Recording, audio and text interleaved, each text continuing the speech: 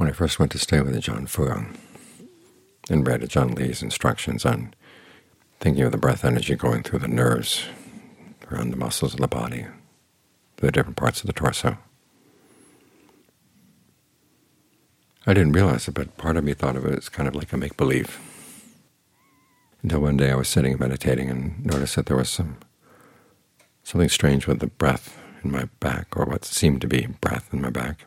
So I changed it, and then I had a lot of movement around in my intestines, and I belched. I saw the connection. Oh, it really is connected. The sensations in the breath sensations in the nerves, and movement of breath through the body.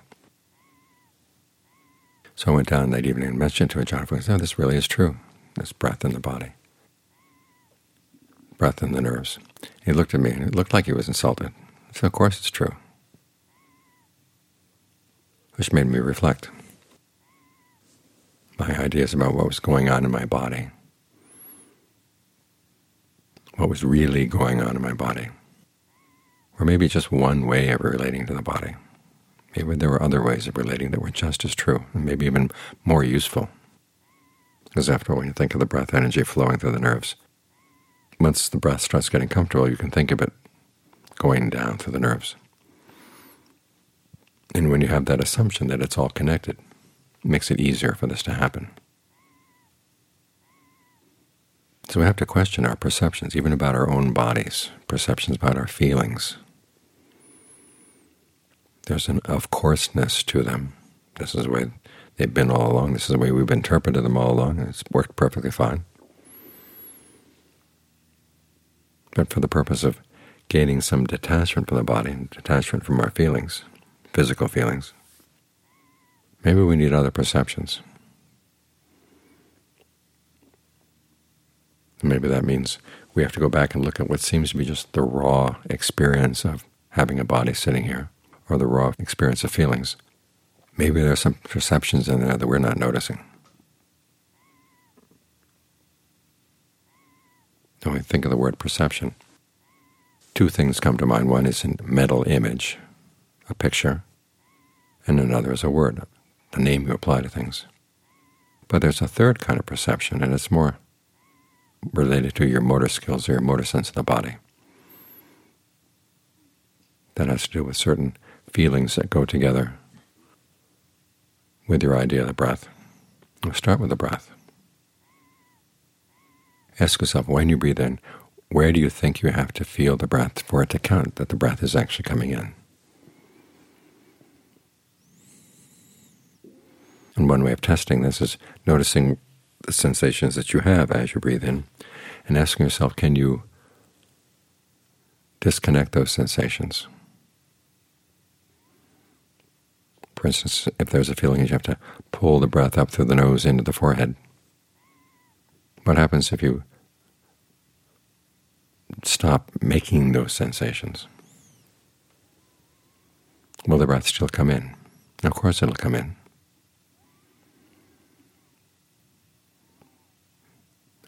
What other parts of the body seem to be pulling it in? See if you can relax those so that they stay in a state of suspended relaxation. Will the breath still come in? Well, yes, it will. You begin to realize, okay, your perceptions were lying to you. Now, sometimes you can perceive that the breath can be in a way that actually is helpful for creating a sense of well-being in the body.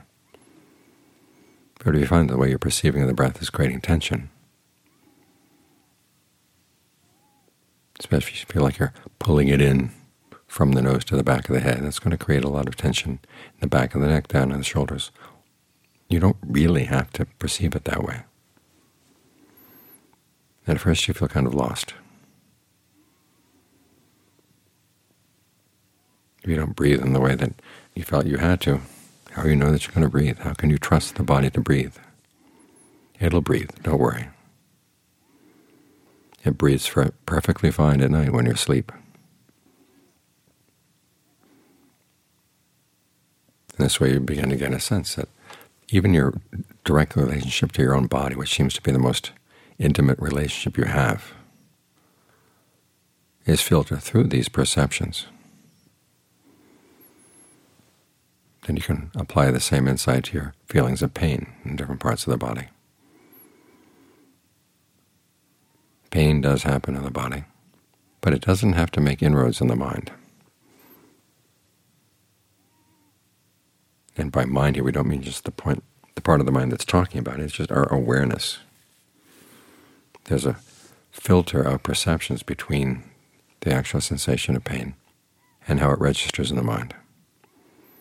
And that filter is going to determine how you respond to it, what you make of it. For me, one of the real revelations was in that series of Dharma talks that Ajaan Maha Boowa gave to that woman who was dying of cancer.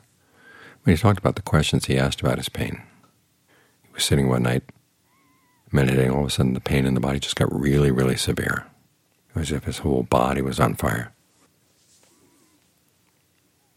And so he started asking himself questions about the pain. And one of them was, is the pain the same thing as the body? Now, the way we talk about pain among ourselves, we would say, of course not. But how does the mind talk to itself about the pain? You have to remember that our first encounters with pain were back in the days when we didn't have any language. And we related to it in terms of our motor reactions and our beginning perceptions. And a lot of those are still sloshing around in the mind, and they have a big influence on how we perceive things and how we relate to the pain. So even though the question, is the pain the same thing as the body, may seem strange, when you actually look at your experience of the pain, it seems to be that way. And because it seems to have invaded the body, we feel really oppressed by it. Can we perceive it as separate? This is where the Buddha's analysis of the sensations of the body into the four elements becomes useful, the four properties: earth, water, wind, fire, solidity, coolness, energy, warmth. That's your sensation of the body as you feel it from within. The pains are something different. They may be in the same place, but they're different. It's a different sort of thing. Can you see the difference? If you can, then you can just stay with those four elements as your object of focus. Let the pain be on another channel or another frequency.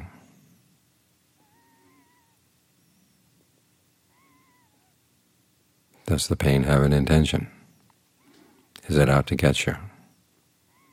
Will the pain spread if you allow it to? In other words, there is that fear that once the pain happens, it's going to spread through the body, unless you tense up around it to stop it. Is that going on? Where's the worst spot of the pain right now, the most intense spot? Usually that's the spot we're trying to run away from, but say, no, I'm not going to run away. Chase it down, and you find that it keeps moving.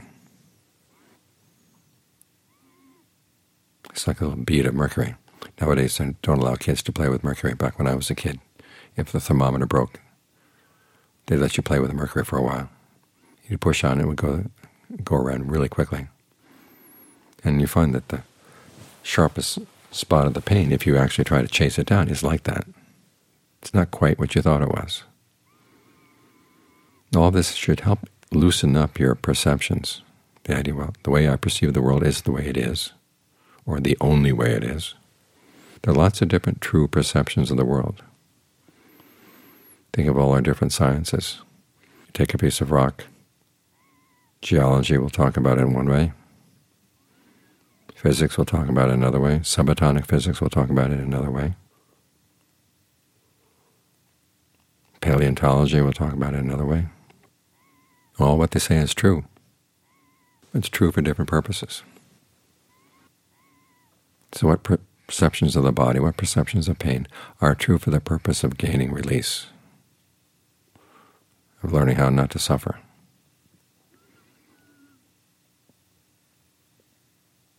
And you can answer that question only when you first are willing to admit to yourself, the way I'm perceiving my body may not be the most useful way of perceiving it, and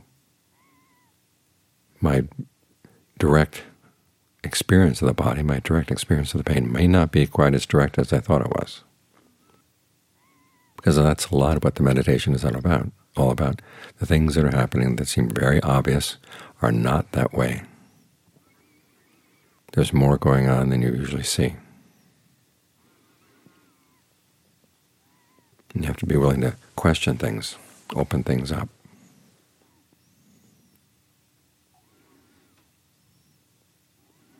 And precisely what questions will work for you, and which questions will work today and maybe not work tomorrow, that really depends.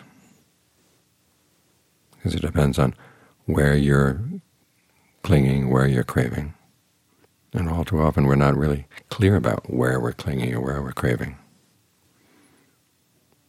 The Buddha has that point about your craving being located at a particular point.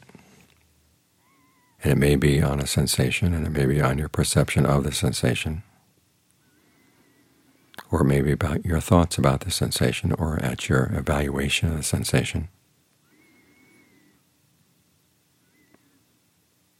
There's a lot going on here. There are many layers.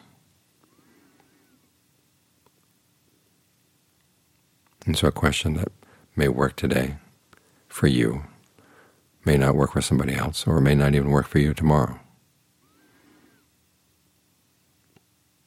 So you have to be willing to attack the issue from different directions, to pry out and see exactly what are the perceptions that are happening. This is one of the reasons why we have to get the mind in concentration, so we can get it really still, so we can see the things that are really subtle going on inside. When it's really still, you can see an individual perception arise. You catch it at the moment when it arises, and you can see, oh, as soon as that perception comes, that label I put on the pain, say, that has an impact on the mind. And when you catch it that quickly, then you let it go quickly. And you see what the Buddha said is true. There are some things that as soon as one thing arises, something else will arise together with it. And when the first thing passes away, the other thing will pass away with it. That happens in the mind. And you have the choice to allow that first thing to arise or not. You can let it go. This is why the Buddha was so insistent that what we're experiencing right now is not just the result of our past actions. It's past actions combined with present actions. And we're so blind to what our present actions are that we tend to do them unskillfully. Even when we're sitting here very quiet, the breath is still, the mind is still. There's a lot going on.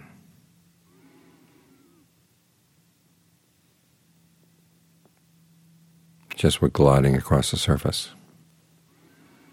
We're not probing around and asking questions about how we relate to our bodies, how we relate to our feelings. Now we can do it differently.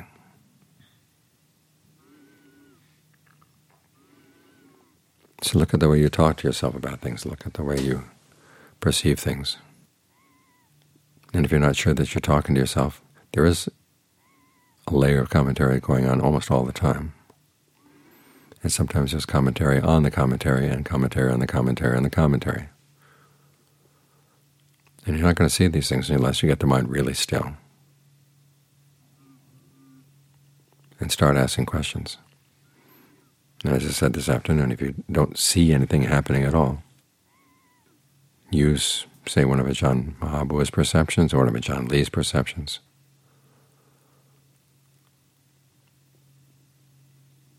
And see if part of the mind balks and says, well, that's not real, that's just kind of make-believe. Okay, what's real then? It's not like you're dealing with direct experience and they're imposing some weird perception on top of it. You've got your experiences filtered through your perceptions. And the question is, which is more useful, and more useful for what purpose?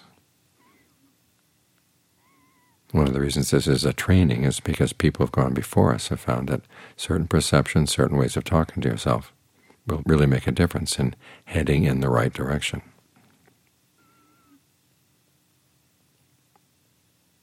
So maybe your perceptions are true, but other perceptions can also be true. Your perceptions may be true for some purposes, but you want to try on the perceptions that are useful for getting the mind free. So look, ask questions,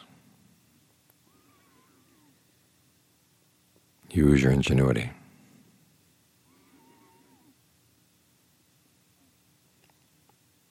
That's the only way you learn.